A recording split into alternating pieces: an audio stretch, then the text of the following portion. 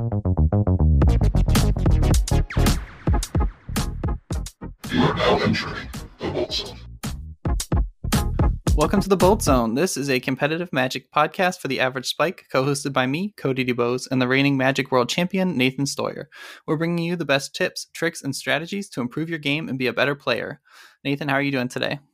I'm doing good. I'm really happy to be able to discuss Pioneer and Modern and sort of cover the recent events leading up to the RC, as well as the tournament I got the chance to play in Richmond a few weeks ago, and my takeaways just from getting to dive into that format for a few days. Yeah, absolutely. And you're underselling yourself a little bit, being able to play in the tournament, but actually win the whole thing. So that's pretty awesome. We have a lot to talk about today. Like you mentioned, we're going to be diving into Pioneer. For those who don't know yet, this is going to be the format for Season 4 RCQs, and then the next regional championship that takes place after the one that's already queued up, which in the US will be for Dallas. So these RCQs will be taking place from April 22nd to August 20th. And in this episode, we're going to take a look at the 10 to 15 most popular decks in the Pioneer meta right now, according to data from recent play. And we're going to tell you why you'd want to consider playing them, as well as giving some overarching advice for the format, deck selection, and being a better player in Pioneer. We'll also be talking about Nathan's recent win at the 20K event at SCG Richmond, which is Modern. We'll talk about his deck of choice, Team of Rhinos, and break down the event. But first, we do want to give a shout out to all of those who took the time to leave a review, as well as our new patrons. So thanks so much to everyone. We appreciate the feedback and support on the first episode. It was great to get that out there and hear your thoughts on it. Shout outs to both Deluge of Sorts and Gianon for their 5-star reviews on Apple Podcasts. Thanks to our 24 new followers on Spotify and all of the many listeners who took the time to rate us on other platforms and listen to that first episode. And a big shout out to our newest patron, Brad Pursuto. We truly appreciate the support. And if you'd like to support the show, listeners, you can do so by leaving us a review on your favorite podcast platform or by signing up for our Patreon. And speaking of, we are in the process of revamping the tiers and rewards for our Patreon. So you can help keep the lights on here at the show for as little as $1 a month.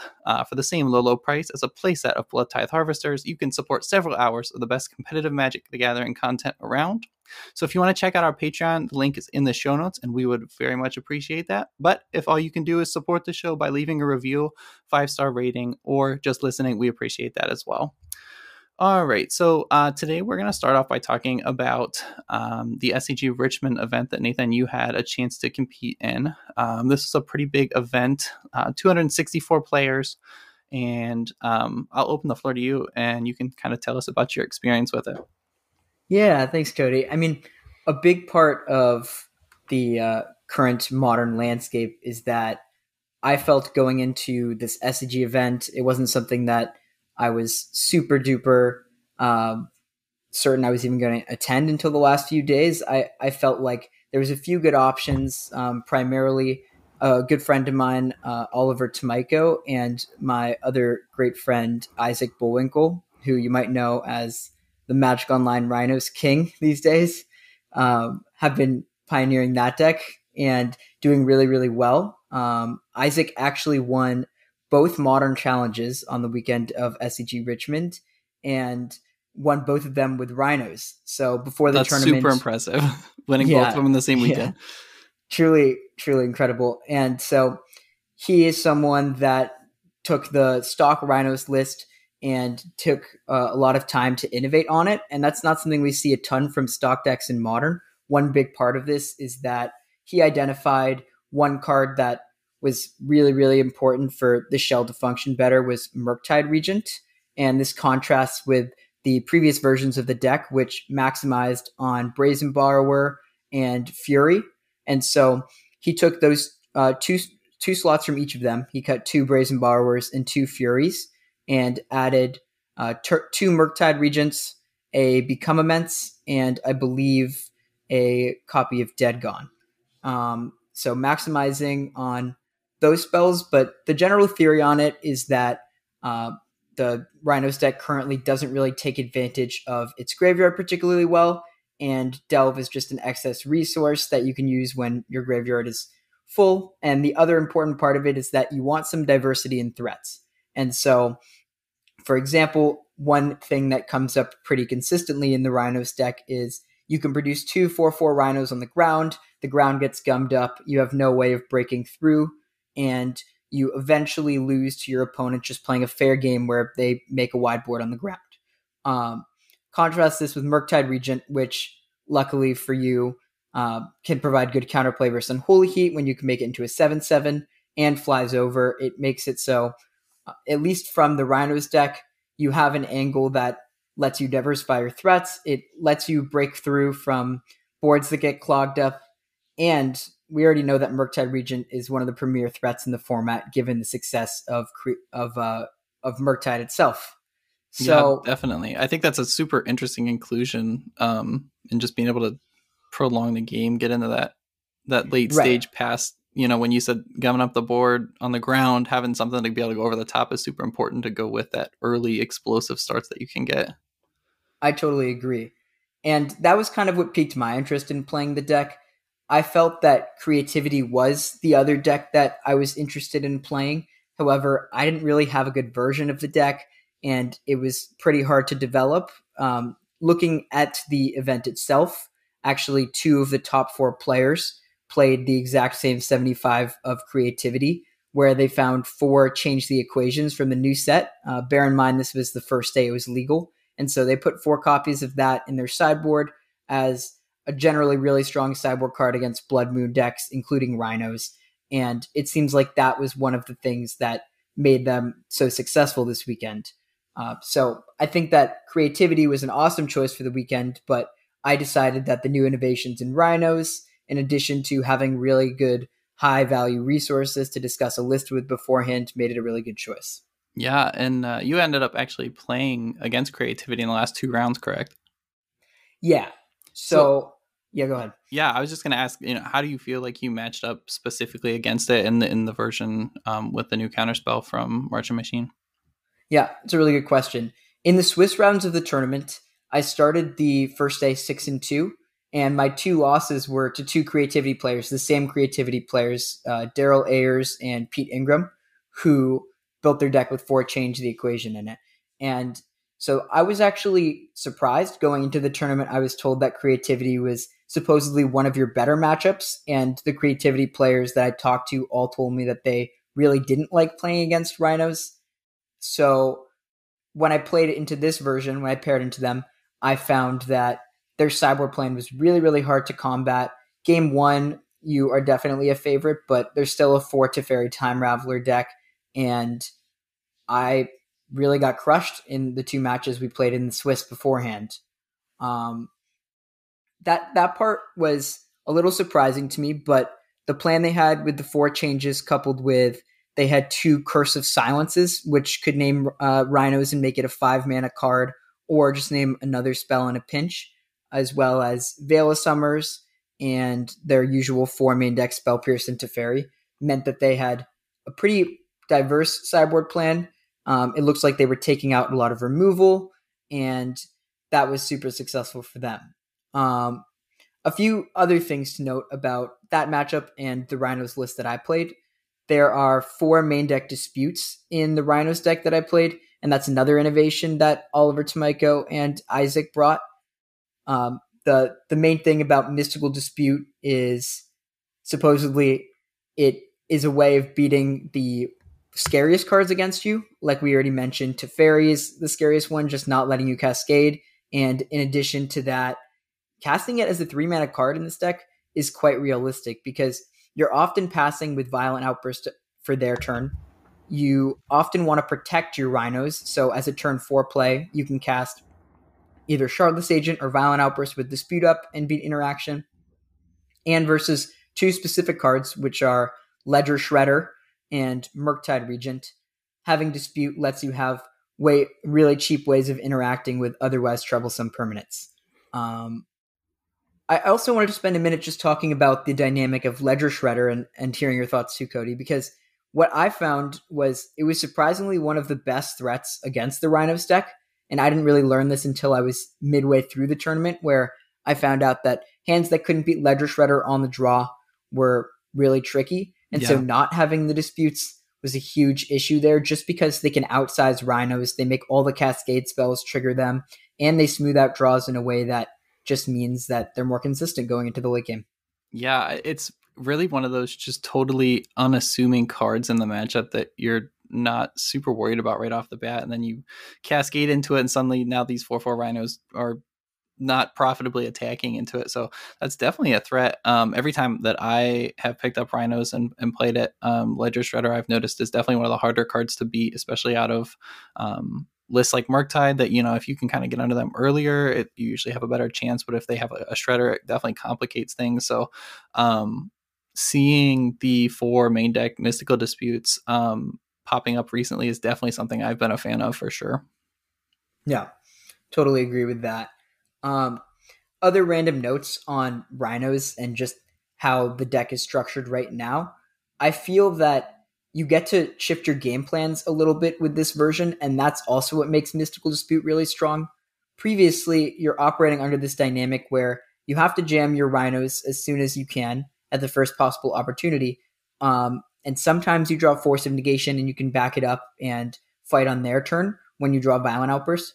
And other times, well, you get your rhinos countered and you can't really play the game that well because your deck doesn't really have alternative plans. And so it's not only the Mystical Disputes that pull their weight in shifting your role and letting you play a longer game, but that coupled with the Murktide Regents allows you to have this more dynamic plan that you previously didn't have access to.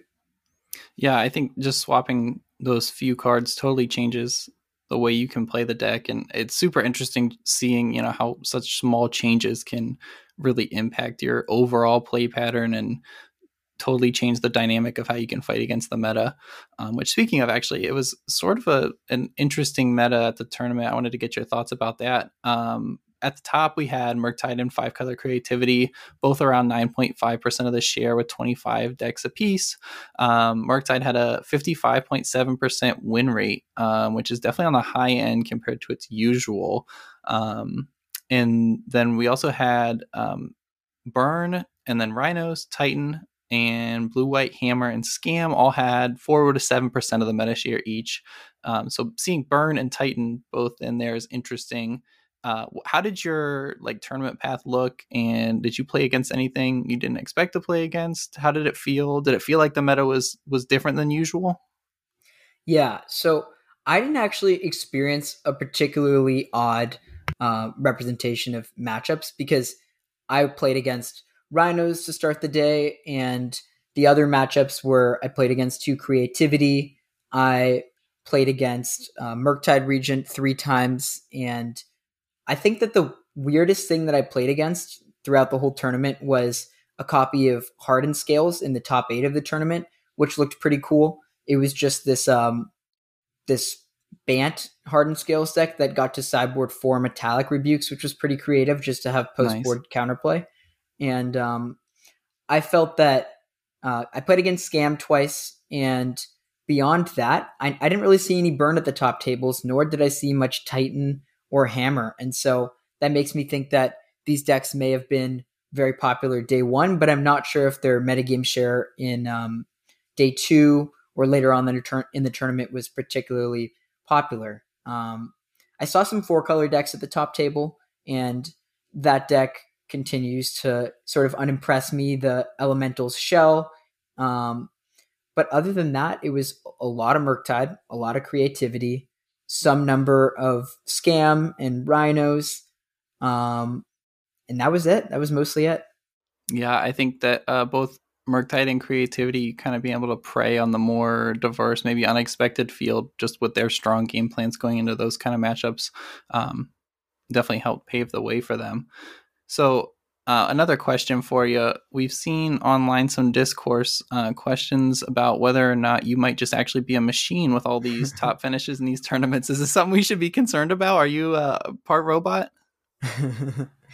I think that this tournament was particularly interesting for me because I felt like for the weekend, I was kind of playing with cards that I was a little unfamiliar with. I started the weekend actually playing in the sealed 5K pre-release, and that was with the new set March of the Machines. And so I really had to focus in and learn all the new cards and interactions.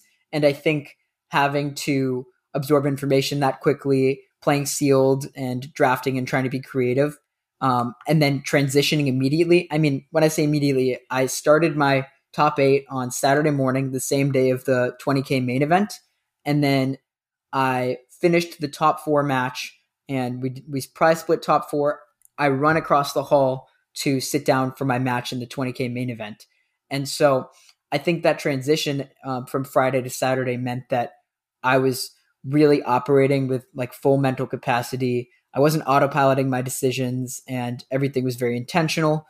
Honestly, the tournament itself felt like one where my deck lined up so well in the room that the fact that I was playing quite well to go along with it just made the tournament quite easy compared to a lot of other tournaments. And so when you're playing well and you have good deck selection for a weekend and you get a little lucky in some spots, sometimes everything just comes your way. And that was just how it felt all weekend. I felt like I was getting bailed out by some draw steps. My opponents would slip up a little bit in certain situations, and my sideboard plans were good. That's the best feeling for sure when you bring the right deck on the weekend and are playing it well. So that's awesome. Any other thoughts on SCG Richmond or Modern before we dive into Pioneer? Yeah, I mean, the last thing was I had this pretty awesome moment in the finals where I'm playing as my friend Daryl Ayers. And at this point, I know we sideboard plan. We've played against each other. We've talked about it. It's open deckless at this point in the tournament. And I decided that, you know what, like I'm really struggling to fight this this Rhinos game and resolve them against their 4 change the equations. My counterspells are being ineffective against Veil. I'm just going to board in some endurance so that I can play more at instant speed and increase my threat diversity. And I think that this outside the box approach to sideboarding in a matchup like Creativity, where it otherwise is pretty unassuming and maybe usually looks quite bad, worked out pretty well just due to the fact that I knew he was bringing out removal. And so the threat was actually something he had to answer. And I didn't end up winning the game where I played endurance, the game 2, but trading that for change the equation and trying to be creative with how I was approaching my sideboard plans and making sure that I was responding appropriately to what I thought was a dynamic shift in the matchup was really helpful. And it felt really good to be able to adapt in this way that I think isn't intuitive in the slightest. So that was a cool moment for me. Definitely. That's super interesting. It's always fun to hear about those unique sideboarding choices or unconventional sideboarding, how that factors into the matchup and the result. Mm-hmm. Yeah. All right. So next we are going to start talking about Pioneer. So this is going to be definitely a big format with a lot of focus on it right now. Had some time when it was really down, thanks to COVID and restrictions on paper play. The format didn't really have a chance to take off after it was started. And now it's coming back in a big way. It was the format for the last Pro Tour. The next one coming up is going to be Standard. But Pioneer is back definitely in a big way.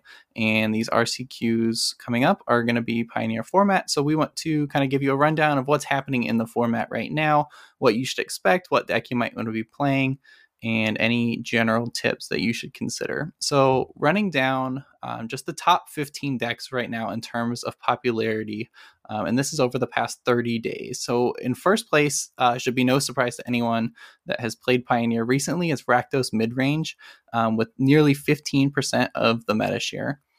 Followed by Abzan Greasefang at just under 10%, Blue-White Control at 8.7%, and then followed after that, we have Mono Green, Nykthos Ramp, Lotus Field, Neoform Atraxa, Mono White Humans, Gruul Boats, Mono Blue Spirits, Mono Red Aggro, 5-color Midrange, which is more of a Bring to Light shell. Is it Creativity? Is it Phoenix? 5-color Fires of Invention, and Blue-White Spirits. And so that is the top 15 right now in the meta. If you're familiar with any of these decks, you'll know that this list is completed by aggro, mid-range, control, and combo decks. So you can play just about anything in Pioneer. There are definitely some that stand above the rest. And we're going to look at each one of these and kind of give you a little bit of a preview and talk about our thoughts on each one. So we just talked about the top 15 decks in Pioneer right now in terms of popularity. And I think an important bit of context that we didn't really cover is why are these decks popular now and what changed in the format? Because one thing that I've observed is Pioneer's actually always been a format with a lot of decks, but I think that there was a point in 2022, I would say around, we'll say September and October leading into the first regional championships, where there wasn't as much of a wide open metagame as there is now, at least in terms of what people would consider the best strategies. At that point in time, we talked about Phoenix and Red Black midrange, and then Mono Green, which were kind of seen as the top dogs at that point in time. However, I would say leading into regionals, we weren't sure if there was other decks that were super good against Mono Green. And in that tournament, we saw Lotus Field as well as Angels being two decks that emerged. And Lotus Field has been around for a long time, but it wasn't something that people were playing as much, and it was widely regarded as a less than top strategy at that point in time. But I would say that Lotus Field became popular to fight Phoenix, and Angels also became popular as just a threat that people wanted to play because they thought it was good against Red Black at that time. It was kind of a more unknown quantity.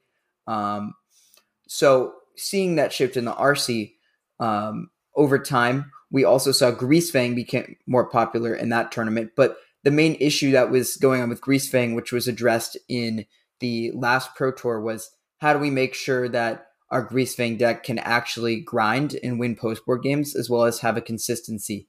And so the big change there was that people removed copies of Stitcher Supplier from the Greasefang deck out of the version that my team, Team Handshake, brought for that tournament. And I think seeing that success made that Greasefang version a lot more stock with traverses and vessels. Yeah, such a good change. Right. And so I would say at this point, the format is a lot more wide open, but as we have talked about a bit in the past as well, there is still some uncertainty around which of these strategies is just being played versus which of them are actually at the top. And I guess we'll see going into the next RC which strategies shine through. Yeah, it'll definitely be interesting to watch that development, and hopefully breaking down some of these decks, we can shine some light on why certain ones might perform better than others in the upcoming meta. So in this first section, we're going to talk about the mid-range and aggro decks. And starting off with the king of the meta right now, Rakdos midrange. So this is sort of the go-to choice right now. I think it's very easy to sort of get into, especially for players who are coming maybe from standard. A lot of pieces overlap with the Rakdos and Grixis shells in standard right now. And then this is also just a really classic mid-range strategy. Lots of powerful pieces to be had. And you can form a functioning and strong strategy against almost every deck in the meta. So, Right. Nathan, what are your thoughts on Rakdos?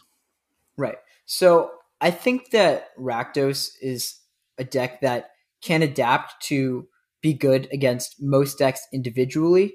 And the fact that it has Thoughtseize and Fable and Shieldred means that the core of it is quite solid.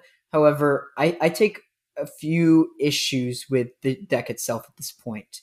I understand that it's a go-to for a lot of players, like you mentioned, but I feel that the deck kind of lacks any really great matchups in the metagame share. So previously, and I'll take us all the way back to October even, Izzet Phoenix was one of the dominant decks in Pioneer and was something that I championed and spent a lot of time working on.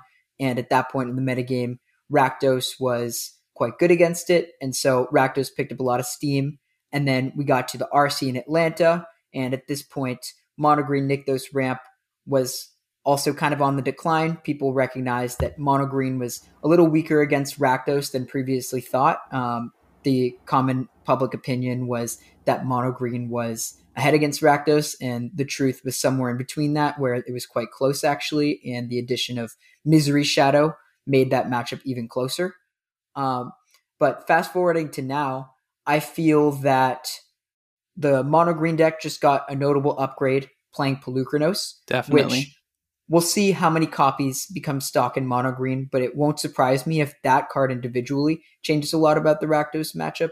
While Rakdos does have a lot of removal, the fact that they have to keep up on threats with a flipped Polukranos seems like a big issue. And I see a lot of Rakdos lists that are trimming on Extinction Event, which was previously one of the strongest cards you could have against mono green. Some additional thoughts. I feel that Rakdos isn't really bad anywhere. I don't think it's horrible except versus maybe 5-color midrange in the Omnath Niflheim decks, like you mentioned. But I also would struggle to see a matchup of the top 15 decks where I think that Rakdos is like a slam dunk. And so when I think of Pioneer and the decks that I want to be playing, I generally look for something that's powerful, proactive, and also has some sort of nut draws. And well, you can say Thoughtseize into Blood Tithe Harvester into Fable is a nut draw compared to the Grease Fangs in the format, Neoform Atraxa, Lotus Field, Creativity even with turn 4 kills and mono green. I feel that maybe the deck is a little bit slower than I would prefer. And Definitely.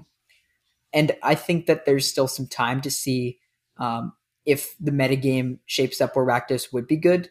And so when I say that, what I envision is people returning to a lot of small creature decks where Stomp is good. When that card is well positioned, I typically think that Rakdos is in a good spot. So when Spirits is popular, when mono red and mono white are popular decks, I would gravitate more towards Rakdos, but I see those decks more on the decline. And so that makes me feel that Rakdos is just a fine deck that you can play, but nothing special at the end of the day. Yeah, and I totally agree with that stance, thinking that, it's got decent matchups, but none are great, and none are terribly horrible except for those few that you mentioned. As far as adapting, you mentioned that the deck is able to sort of adapt to the meta and fight against whatever it needs to. Do you think, aside from the meta itself changing, that the deck has room to sort of innovate and adapt within itself still? I think that the direction some Rakdos lists have been going in, where they're playing more copies of something like Necromentia, and they're taking more of a controlling approach post-board with higher numbers of discard spells, etc., is helpful for helping with these combo matchups. But again, I do think that the spread of decks is really wide, and they're not very similar in between them. And so game one, your deck has to make specific concessions to what you expect because you just don't have enough slots to play cards that are broadly good. Sure. Yeah, the sideboard doesn't overlap super well against everything. Yeah, and I say this not to feel like Rakdos is something that you straight up shouldn't play, but just to be aware that as far as quote-unquote best decks go, Rakdos is not really above the rest of them in any other metric other than popularity, and that's my opinion on it currently. Yep, that makes a lot of sense. I think I'm with you on that. So next up, sort of taking a pivot away from mid-range into mono-white humans. So there was a time not too long ago when a lot of people considered this to be the best aggro deck in the format. Whether that's still the case is highly debatable. The deck can get off to some very fast starts, but it can also play a little bit of a slower game with interaction and disruption. The new card Ossification has really helped it in that regard. But how are we feeling about mono white right now? I know it's been on a decline in terms of popularity, but how are we feeling about its power level and its strength? Personally, this is another example of a deck that I think is a little outdated in Pioneer. One thing I would point towards to why it struggles so much is the popularity of Abzan Greasefang that's gone up a lot. With the last Pro Tour, Team Handshake, the team that I work with, spent a lot of time making a good version of Greasefang that can both play a combo role game one with grindier elements like Vessel of Nascency and Traverse the Ulvenwald, and post-board has additional grindy elements with Liliana's and more fair threats in the sideboard. And so historically, I found that mono white is not particularly good against Greasefang, even with Rest in Pieces in their deck. It's a really tricky matchup game one, and post board doesn't give you a high enough matchup upgrade that the matchup improves that much. Yeah. Also, what you would expect to be a very good matchup in like Lotus Field for a very low to the ground aggro deck with Thalia isn't as good as it previously was, because I think the Lotus Field lists have been tuned in such a way that they're very competitive in the post-board games, and maybe even a slight bit favored was my feeling by the end of the last Pro Tour. And I don't think much has changed for that dynamic to go away. I think that the aggro decks really struggle in Pioneer, and this is a good example of a deck that just doesn't really compete on power level with its individual cards, and all the other decks are either playing some combination of lots of cheap removal and fatal push and other interaction, or they're playing something that goes over the top, and it's still unclear if the over the top decks are that far behind versus mono white. So I mean, last Pro Tour, it won 33% of its matches, and I'm not saying that data says the deck is just bad outright, but it does point towards better players having a lot more success against mono white, which is usually an indicator of a weaker deck. Yeah, I think that's very telling. Like you said, it's not doesn't say everything, but it definitely says a lot about where the deck is at and how people have sort of adapted to beat it. So not a great time to be playing mono white right now. So speaking of, you'd mentioned the aggro decks are just having a hard time in general. So let's bump down to mono red aggro. So this goes real fast, kind of kills you out of nowhere if it can. It's got a powerful combination of hasty threats, prowess creatures, and lots of burn spells.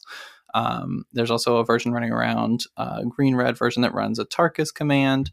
That's also worth mentioning. But these mono-red and then green-red decks, what do you think their place is in the meta right now?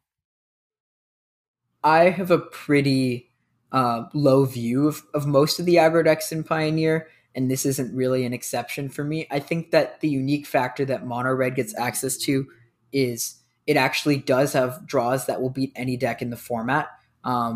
Just has a lot of powerful like fast draws like you mentioned. But again, I don't see much that I like about the deck.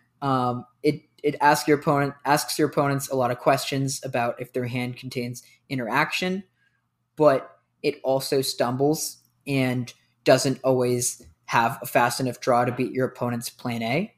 I also just think that a lot of the creatures you play in this deck are just not very unique. Like you're playing a lot of 1 mana and 2 mana 2/2s with haste and some extra abilities, and the format is set up in such a way that those cards aren't that threatening.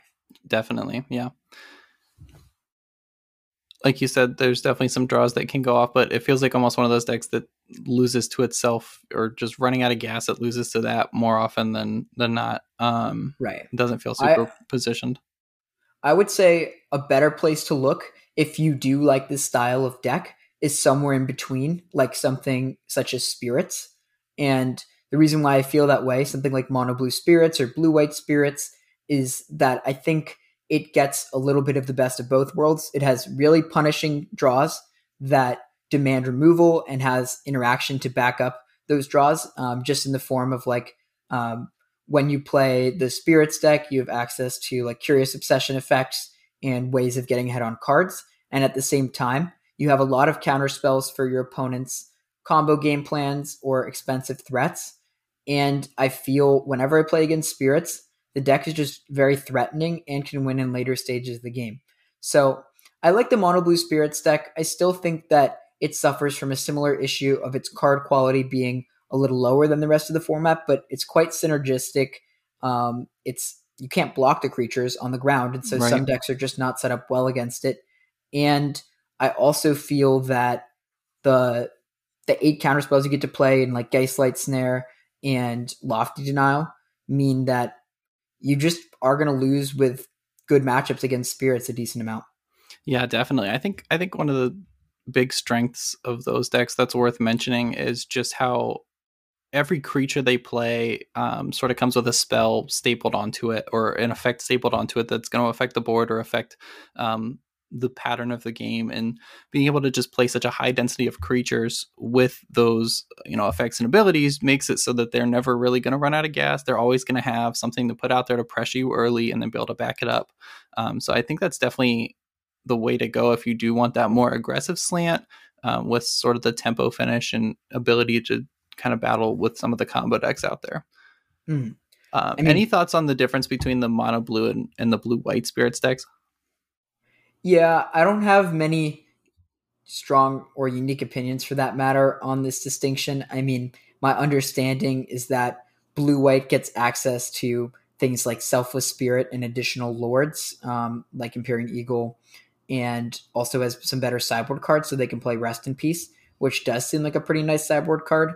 I'm just not sure if the trade-off between that is worth it when the cost is not being able to play something like Faceless Haven. Sure. Maybe playing Mutavaults in that deck is okay. And so maybe the trade-off is more minor than it feels in my head. I still think that the deck got a little hurt from the new set, and that's worth mentioning. I mentioned earlier that I think the presence of Pelucanos can change the dynamics between some mid-range matchups, and this is another matchup where that impact will be felt even to an even greater degree, just because, well, the Spirits deck always struggled against Cavalier of Thorns, and now we're adding 3-mana Cavalier of Thorns against their deck, which is obviously very bad news for Big them. difference. The reach is definitely an important part of that card. I think it's unspoken and a lot of people overlook it, but that's huge in this matchup, and reach goes a long way. Yeah. 100%. Something they can't go over and they can't go through. It's just a really awesome card. When we get to mono green, we'll talk about that a little more. But for now, another sort of mid-rangey deck here, we have Gruul Boats. So for those who aren't sure, Boats refers to Sky Sovereign console flagship, but the deck is also focused on other vehicles like Asika's Chariot. So this mid-range deck can play quickly and be aggressive, or it can sort of grind you down over time, utilizing those vehicles for extra value. And it also utilizes the elves, the mana dorks, to speed up its curve and be more efficient. And having access to some premium red removal gives it an edge in some matchups as well. I think this deck is super interesting. I don't know that it's in a great spot right now, as far as the meta lines up against it. But overall, it looks pretty decent. What are your thoughts on it? My immediate thoughts are, what does this deck look like versus mono green? Because it's an obvious comparison to make, given that both of the shells lean into 8 Elvish Mystics as their early start and the power of the deck versus other strategies in the format. When I look at Gruul, what I see is a deck that is certainly much faster in the face of other smaller creature decks and can interact because you have access to Stomp, like we've talked about. You have Reckless Stormseeker for even quicker draws, and you play Sky Sovereign to go over the top of something like Black Red midrange. But I see a few issues here as well. I realize I am a little critical of some of these off the meta strategies that are like not the tip top of the Pioneer decks right now. And I do think that there is room for Gruul to be a good deck, but I'm just not sure if it really got any angles that make it a better choice than it's been previously. Yeah, I think that's fair. It definitely hasn't gotten upgrades in the way that mono green has or some of the other decks have. Right. You could even argue that it's like a slower deck than mono green in terms of goldfishing. And so if your opponent's interacting with you, they have to be able to uniquely interact with they have to uniquely not be able to interact with the Gruul threats that could interact with the mono green threats. Sure. For the Gruul deck to be better. And when I'm saying that, I'm thinking why like Reckless Stormseeker is a good card versus Old Growth Troll. Like if they can kill one of those two threats more effectively, usually the Stormseeker, I feel that the mono green deck kind of has similar advantages. It can't goldfish as fast like we talked about, and it has a sideboard, but I just don't see it. And I feel that the mono green deck has a lot of similar benefits. Yeah, that's interesting that you say that. What I've seen playing online just even in the past couple of weeks is more mono green than I have in a while. And it's interesting when we have some stuff to talk about when we get to that deck, but it does seem like it's just bullying some of these other decks out of the format and asserting its dominance over them. So Right. Right. Let's see. We have 2 more in this section to talk about. So next, let's talk about our other Tempo-y style deck, and Izzet Phoenix. So this is one of the ones that was around from the very beginning. It's always sort of lurking there. A lot less popular now than it was, like you mentioned, back around the October timeframe. But it has the ability to threaten the board, to be aggressive, or it can kind of tempo you out and sit back, play the controlling game. So it's got a lot of flexibility. You're able to adapt a lot with it. But it has fallen off a lot recently. What do you think the reason for that is? And is there anything that can kind of push this back to the top? Yeah. I think that Izzet Phoenix is very, very powerful and has access to like some of the best cards in the format just because well, for one, I'm a pretty big Pieces of the Puzzle fan. I've played that card a ton, had a lot of success with it, and I think that building your deck in a way that enables that card makes it into quite a strong one. And you get to play Treasure Cruise in your deck and Delve Spells, which is not something that a lot of decks in the format particularly use well. Remember, Treasure Cruise being banned in every other format just speaks to the power level of that effect. But my main issues I see are the deck is pulling itself in a few different directions. One, it wants to be good against removal spells. It uses Arclight Phoenix, and the only other creatures it plays are Ledger Shredder. So it wants to make opposing removal spells bad, but it has a threat that's too good to not play, I would say, in Ledger Shredder, which means that you're not actually bricking your opponent's removal, and that's a problem. And then it also wants to be able to keep up with the board, but the way that the shell is built, the only way it could do so is through damage-based removal spells. And so when Fiery Impulse isn't in a good place, and additionally, when your Lightning Axes are taxed, meaning like it's hard to consistently bring back Arclight Phoenixes quickly with them, and you feel the card loss pretty significantly, I feel the Arclight Phoenix deck struggles.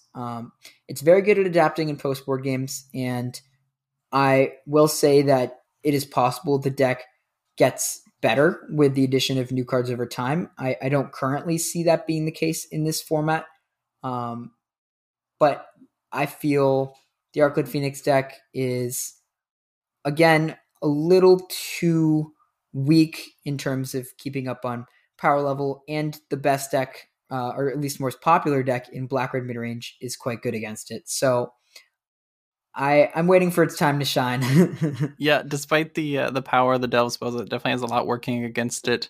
I am with you, though. I think that over time we could see some pieces get added to kind of bring it back into relevance. Right now, there's a lot going on that isn't great for it. So taking things a totally different direction, these 5-color, some people call them 5-color mid-range when they submit their results, 5-color Omnath, 5-color Niv to Light decks. The latter is probably the closest description to them. These are, of this category, sort of probably the closest to being a control deck versus mid-range, but they can play a shorter game as well.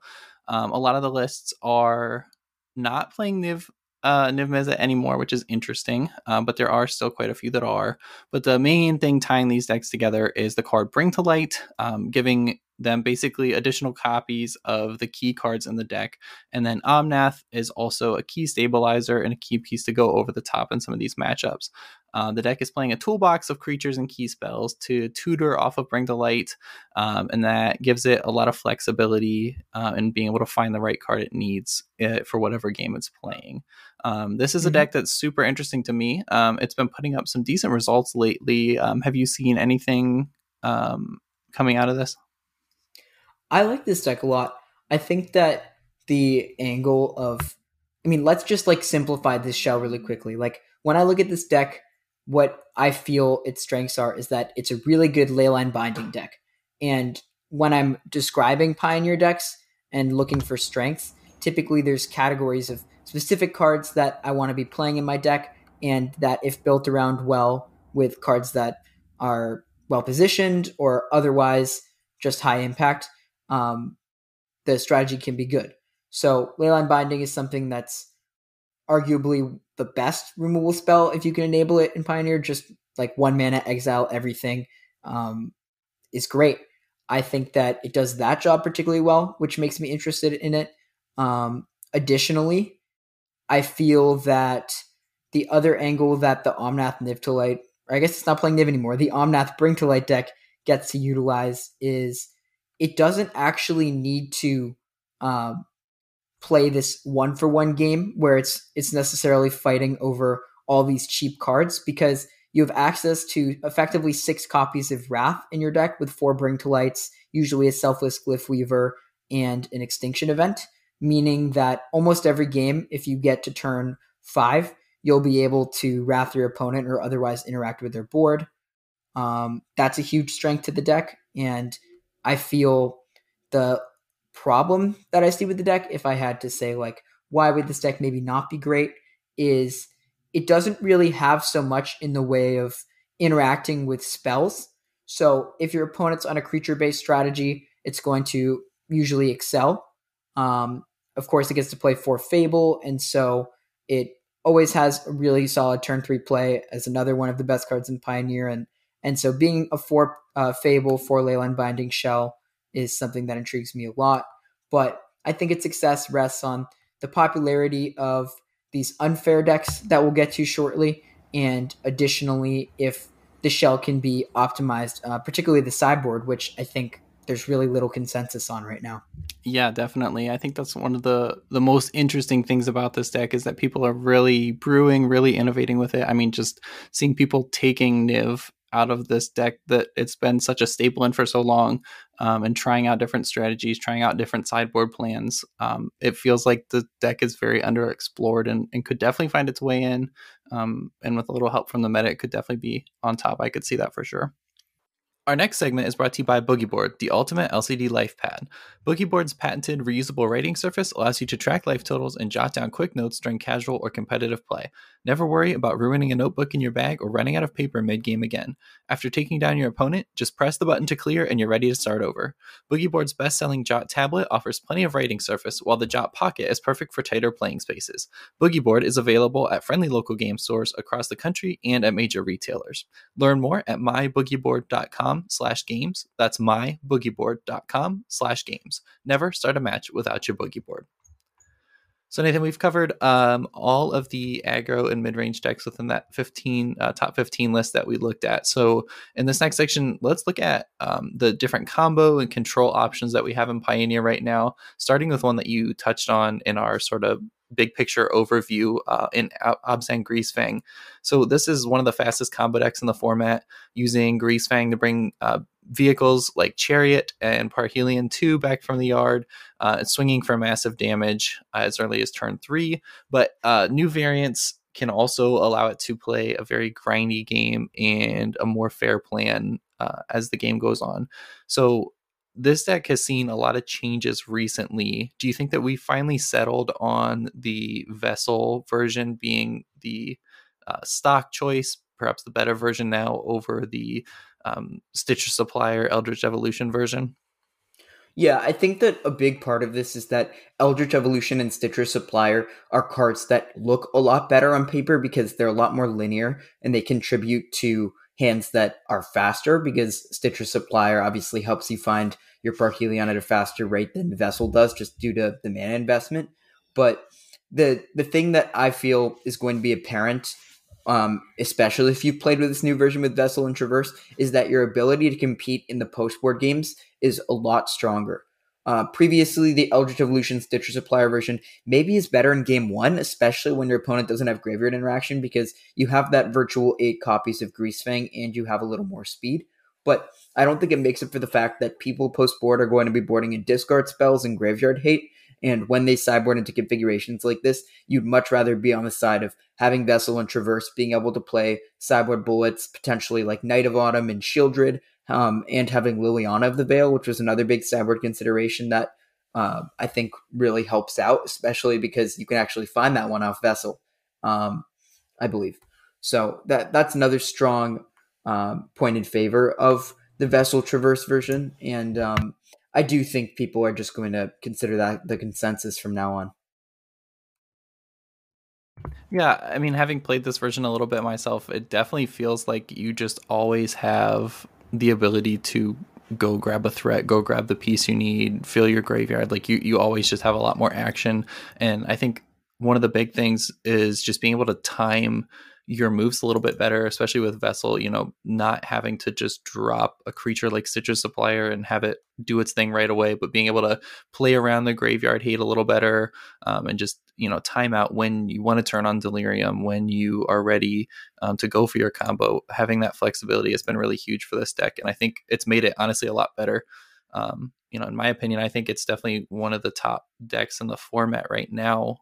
Where do you see it kind of playing compared to some of these others we've talked about? I think Greasefang is just a very solid strategy because one of the issues that we had before has been alleviated with the inconsistency problem that it had. And also, it's a lot better against spot removal. It can just win fair games through spot removal at a higher frequency than it could before. The main things that I would be concerned about if I played Greasefang is I've seen a bit of a move towards cards like Leyline of the Void out of red-black, and if I were on the Greasefang side, that would be a concern. Even then, I'm not as worried just because if they don't draw it in their opener, Leylines are quite bad against you, and if they ever top deck it, they can just lose the fair game because they can't really take a turn off to cast that one. Right. Additionally, I feel that if people are moving towards Polukranos and Mono Green, I may have touched on this already, but I do think that that's a notable change that we can also say hurts Greasefang a lot. Like you already suffered from Cavalier being a card that was difficult for you, but now Polukranos also means the Angel's Clock is slower, and a flipped version of that is extremely threatening as well. Just the reach creatures. Yeah, I mean it's a really good point, and we're actually going to talk about Mono Green next. It seems like Polukranos has really quickly cemented itself within that archetype as a staple, and seems like it's going to be a problem for quite a few decks. So let's actually talk about Mono Green. A lot of people liken this to sort of the Tron deck of Pioneer.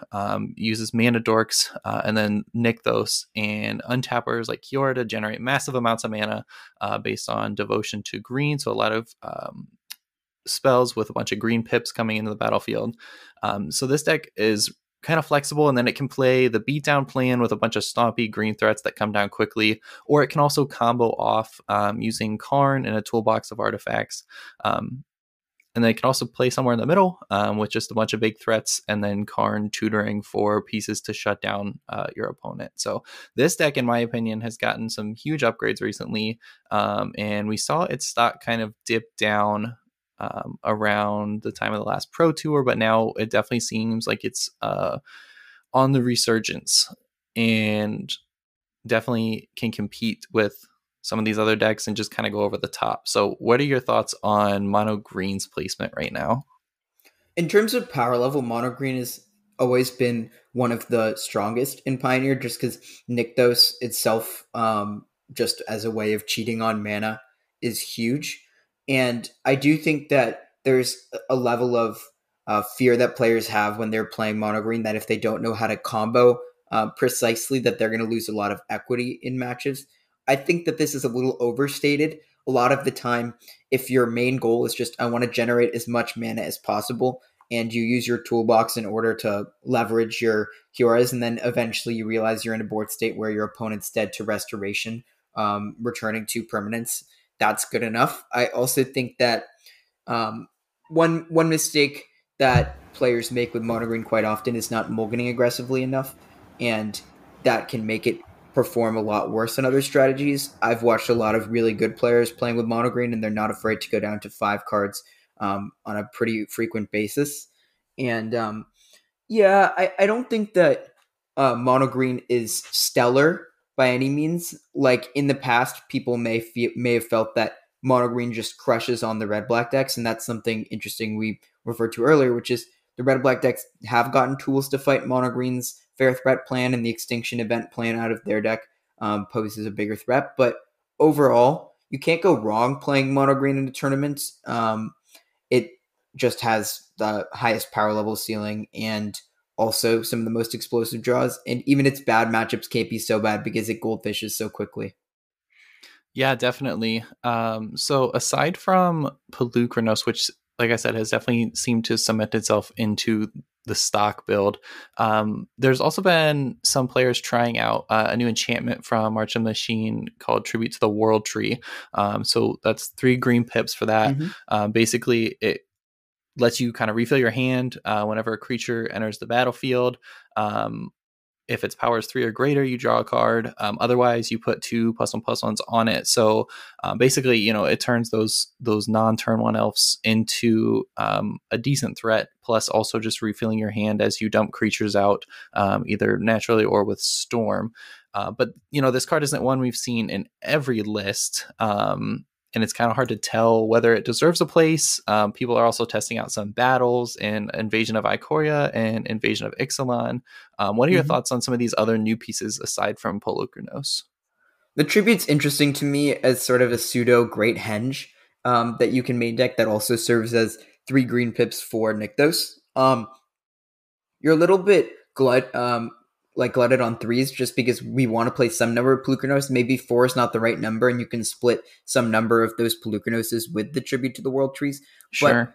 But the stock mono green lists in the past have had about 4 flex slots, maybe 5 if you're being generous. And I think the rest of the deck is pretty much cemented. And so if you're going to use those excess slots, I would say you start with 2 Polukranos, which leads you down to 2 to 3 flex slots. And then if you wanted to play one of the new battles, I'm not a big fan of the X green battle, battle of the Ikoria one, I believe. Yeah, Ikoria. But I like the 1 green one that lets you reveal a permanent for 5.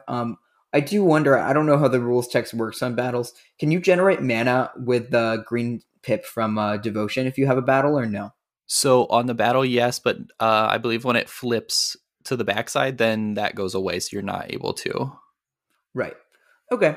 Well, it seems like a solid option. I know some people were trying some of those over Oath of Nisses, which it kind of remains to be seen if that's a better swap, but it's something worth trying.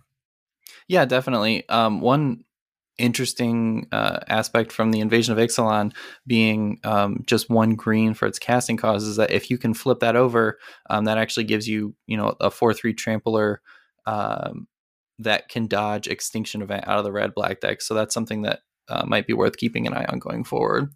Yeah, that is cool. Any other thoughts on mono green before we move on? Cool. So next, let's look at blue-white control. So this has also been around for a very long time. It's a classic Pioneer deck, classic sort of draw-go control strategy. You are playing a ton of counter spells, sweepers, removal, and then trying to finish the game off with your Planeswalkers and the Wandering Emperor and 5 mana Teferi, Hero of Dominaria, as well as Shark Typhoon tokens. So this deck is one that is always around, never at the top, never at the bottom. It's just kind of doing its thing. Where do we see blue-white control right now, and what its role is in the meta? I mean, blue-white does a lot of to punish the combo decks, and it usually has been something that you haven't wanted to face if you were in Greasefang, just because they had rest in pieces, as well as it's typically something that you don't love if you're playing an aggro deck, just because now they've picked up lay down arms and they do have a decent amount of removal.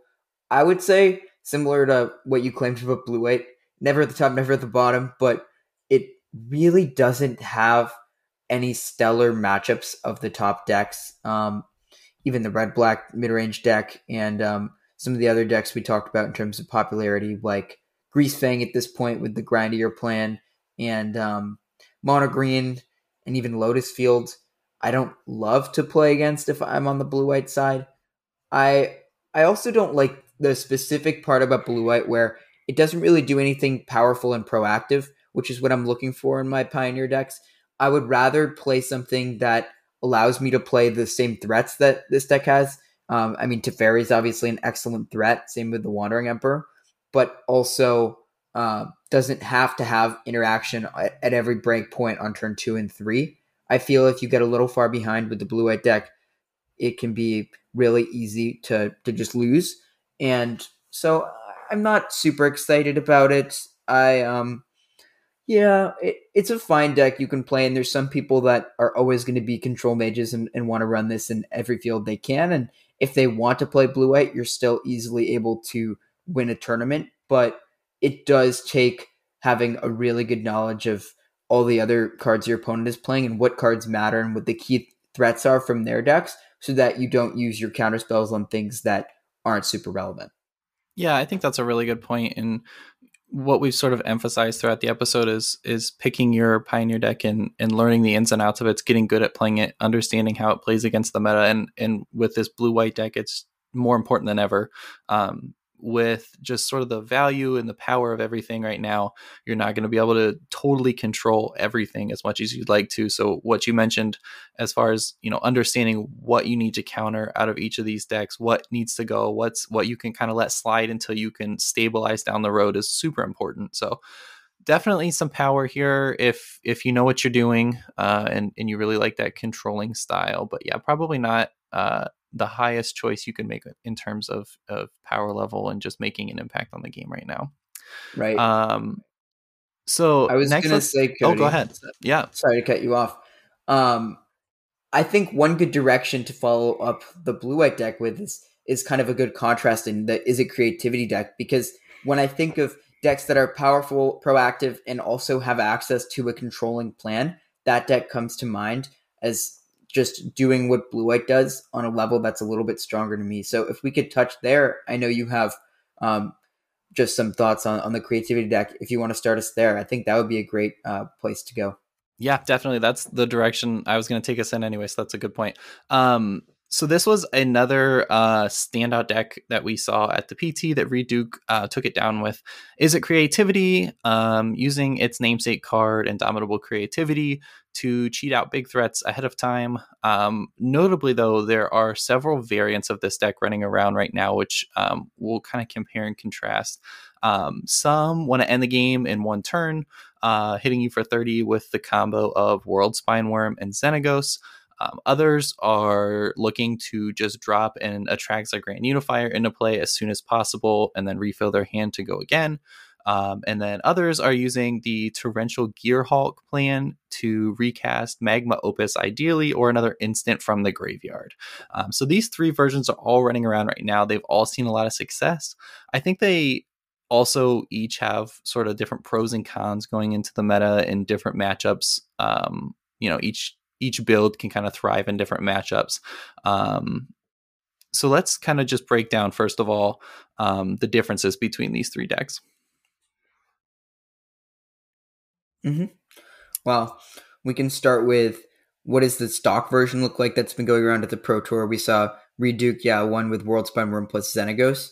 But the thing that you need to do if you're playing those cards is you need to cast Creativity for X equals 2, meaning you have to have 2 artifacts or creatures to target. When you're playing the Atraxa version, you are pretty happy to just cast it for X equals 1, which means that you have a turn 4 Creativity plan that other decks, the other versions of the deck, don't have access to, which makes you a lot scarier to play against, and also means that you goldfish your plan A little faster.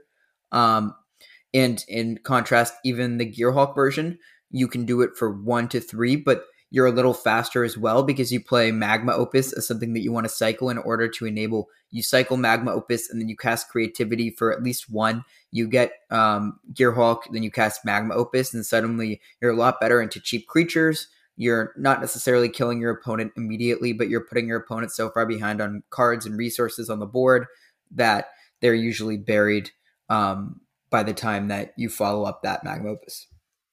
Yeah, definitely. And I think another thing worth pointing out is the difference between the Worm and Xenagos build and the Atraxa build versus the Gearhulk build is that the Gearhulk build has the potential to kind of just sit back and, hard cast the Gearhulk using treasure tokens. You can also make Power Stone tokens off of Stern Lesson, which we'll talk about in a second. But just being able to sit back and actually cast the Gearhulk and still get its effect, versus the other two builds that are sort of more all in on the combo and aren't really going to be hard casting their threats. Obviously, they have other ways they can win besides Creativity, but getting those big threats out, relying on that Creativity effect. What do you think the pros and cons are of being able to hard cast the Gearhulk versus going more all in on the creativity plan for the other two?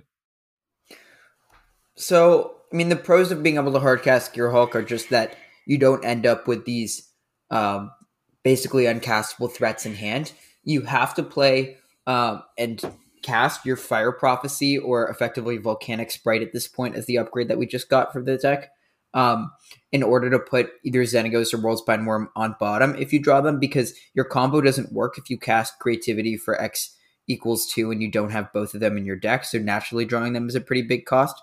Um, Additionally, just the other angle that the Gearhulk deck has is it just has really scary fair threats it can play. With the creativity deck, the Zenghost and Worldspine Worm version, what you're doing is you're accumulating resources with big scores, and you have your removal spells and Shark Typhoons. And so when you have those two slots and you're not playing Magma Opus, what you get to play is more copies of Make Disappear and other interaction like Spell Pierce, which I like. I think that's a pretty big benefit. You're not so worried about putting threats into play until the turn you kill them. You're just playing blue-red control, and all your cards are pretty good. I think that the con of the Gearhulk version there is just that you end up with Torrential Gearhulk in hand sometimes, and you have to play a lot of copies because your plan is revolving around casting this fair card. Also, I think that there's spots where Magma Opus doesn't actually impact the game that well, which is, let's say you're playing against something like even Greasefang and you cast Magma Opus on your turn, it's actually not that effective just because they can ignore that and resolve Greasefang in that window that you give them. Or if you're playing versus Lotus Field, they don't care about that, but the Xenagos angle with Worldspine Worm is super threatening. And additionally, we could just say that versus something like 5-color Fires or generally Leyline Binding decks, it's much better to have Torrential Gearhulk just because they can't interact that well versus Worldspine Worm. They can just cast Leyline Binding and effectively counter your creativity and stop you from having a plan going forward. So those are some pros and cons of each.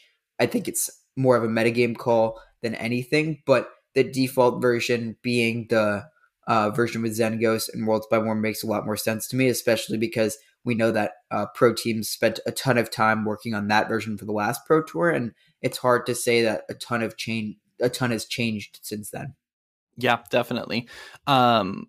Something else I want to point out between the different versions here is, and you mentioned that the Worm and Xenagos version, your plan being to cast Creativity for X equals 2 kind of necessitates playing the card Big Score.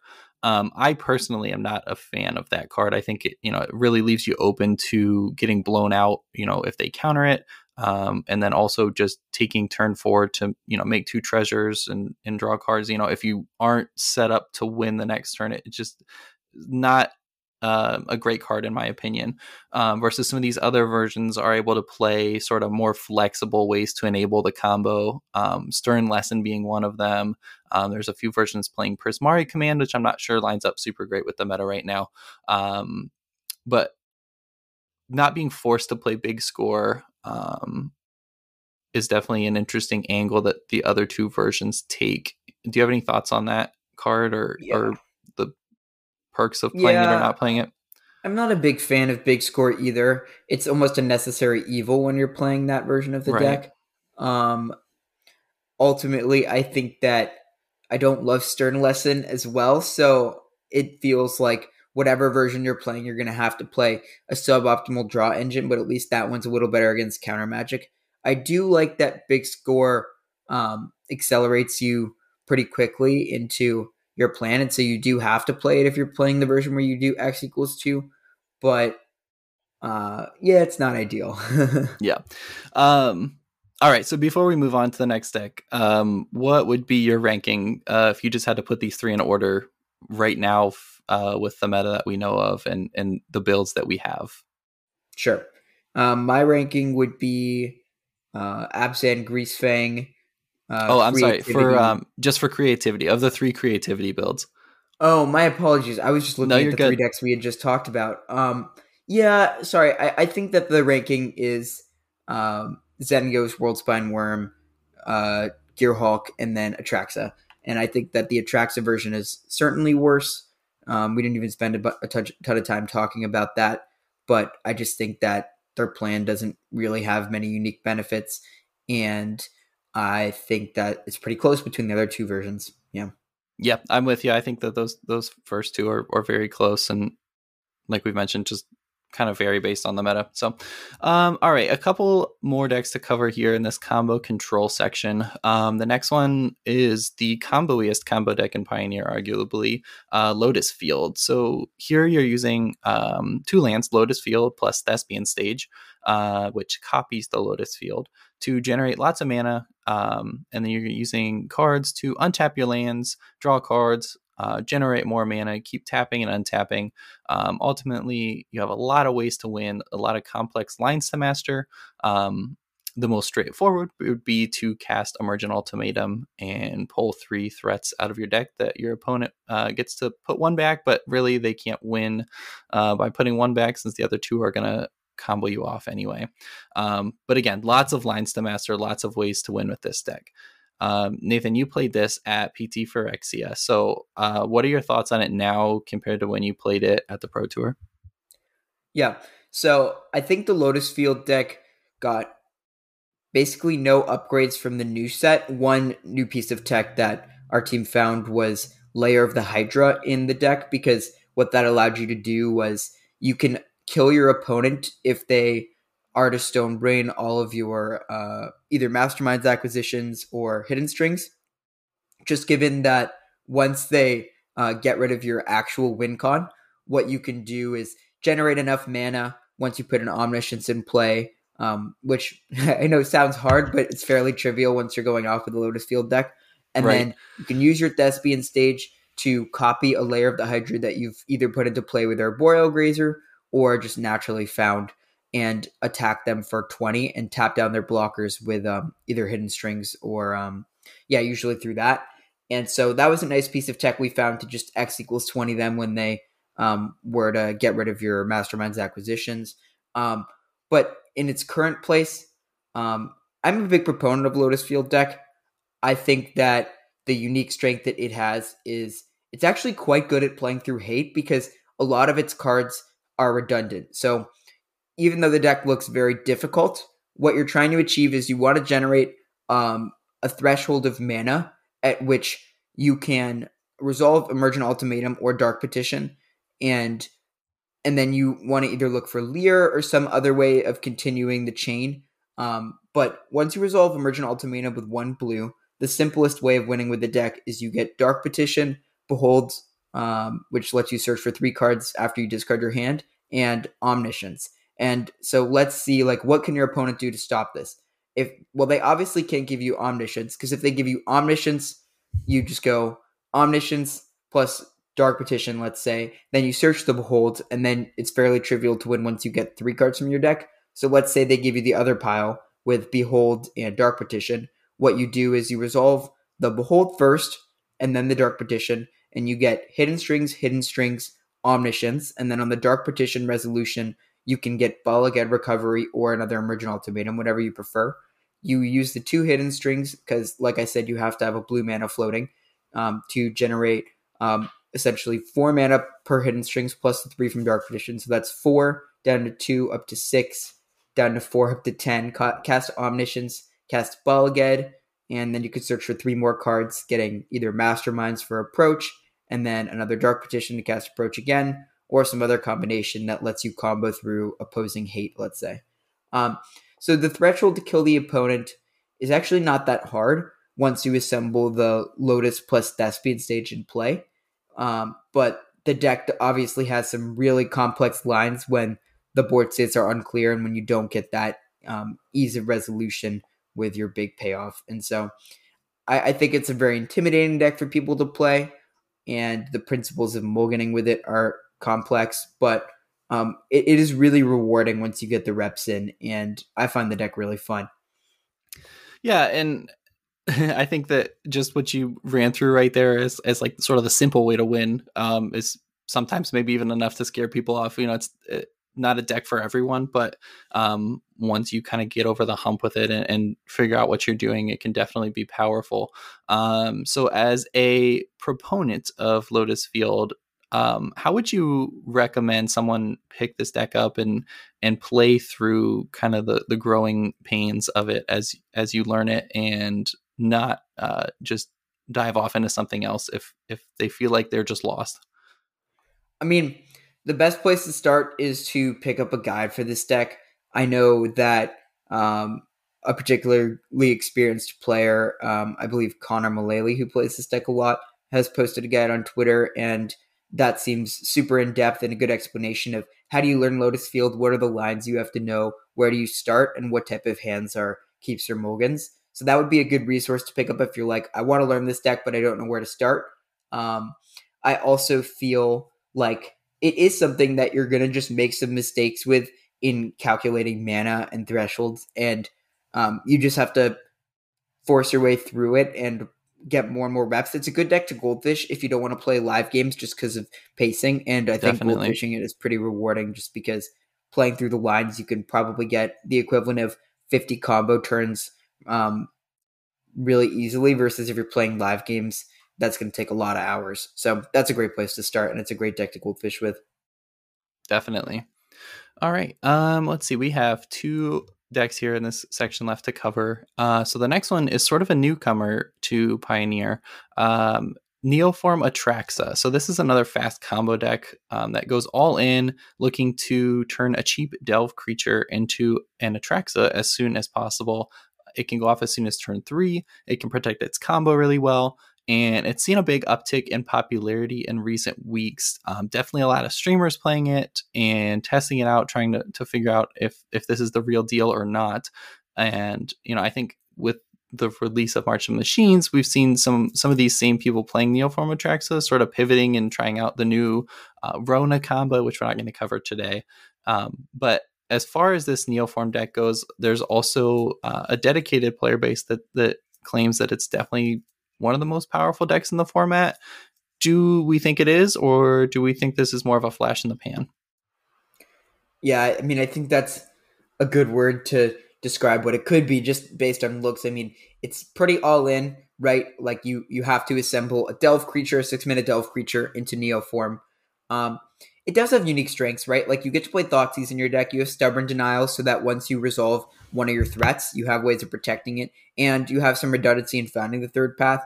The main issue with it is you do need to find Neoform in a timely manner, and it is a 2-card combo that can be weak to removal spells if your combo is through Founding the Third Path, because then your opponent has the opportunity to respond. You have to cast your creature before you Founding the Third Path. Right. It's also weak to Graveyard Hate, Counter Spells, and Hand Disruption. So it's weak to a lot of angles. I don't know. This is probably the deck on the list that is the most unknown quantity to me. I haven't played with this deck much. I haven't watched it a ton, and I've seen it have some results. So I would say I'm just as much unsure of how good this deck is as I could be. I mean, maybe something new changes in the archetype is really good, and maybe it already is, and it just needs some really strong minds to work on it.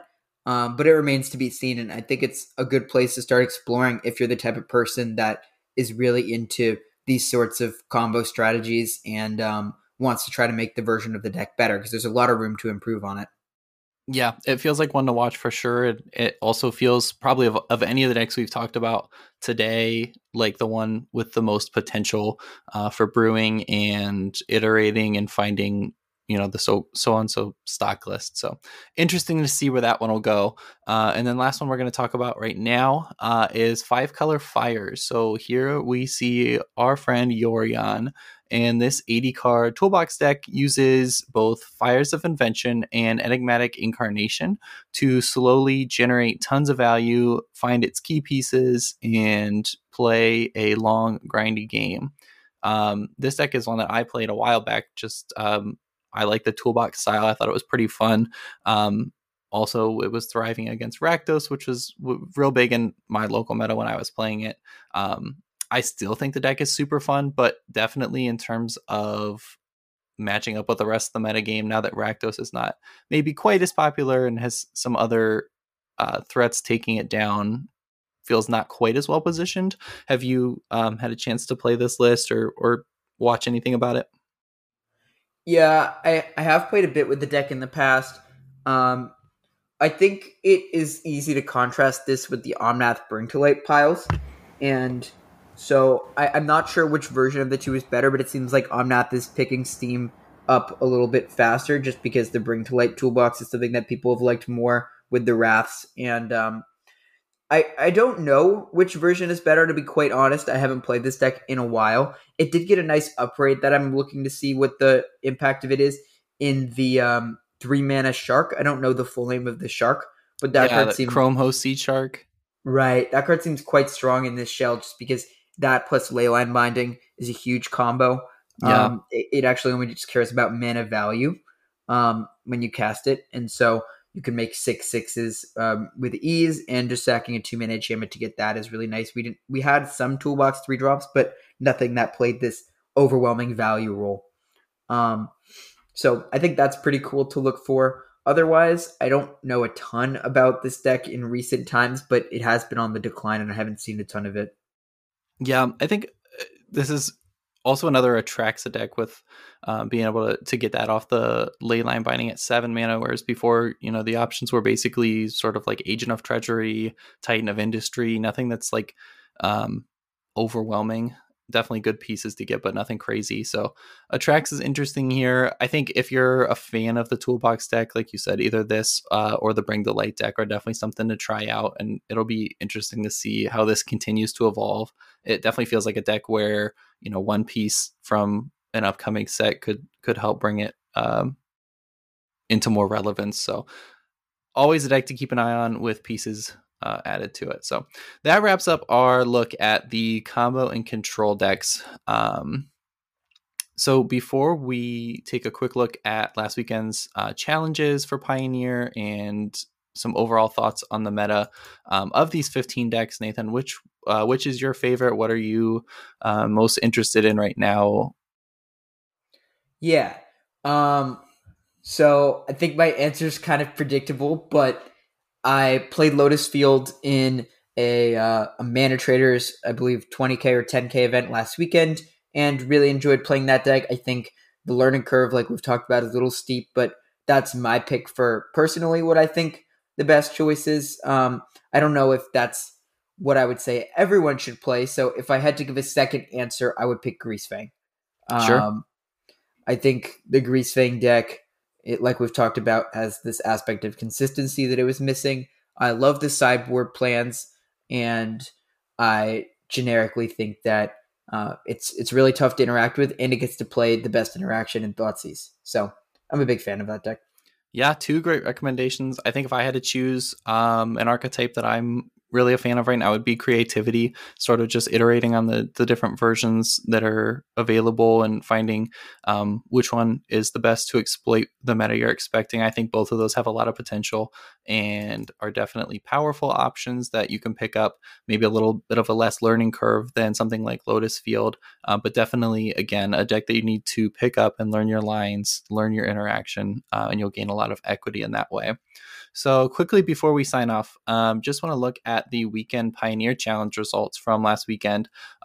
So we had on the 422 challenge that was taken down by Sam Sherman on Mono Green, and that list interesting included 2 copies of Polukranos and one each of the battles, Invasion of Ikoria and Ixalan, that we talked about. So interesting to see those there.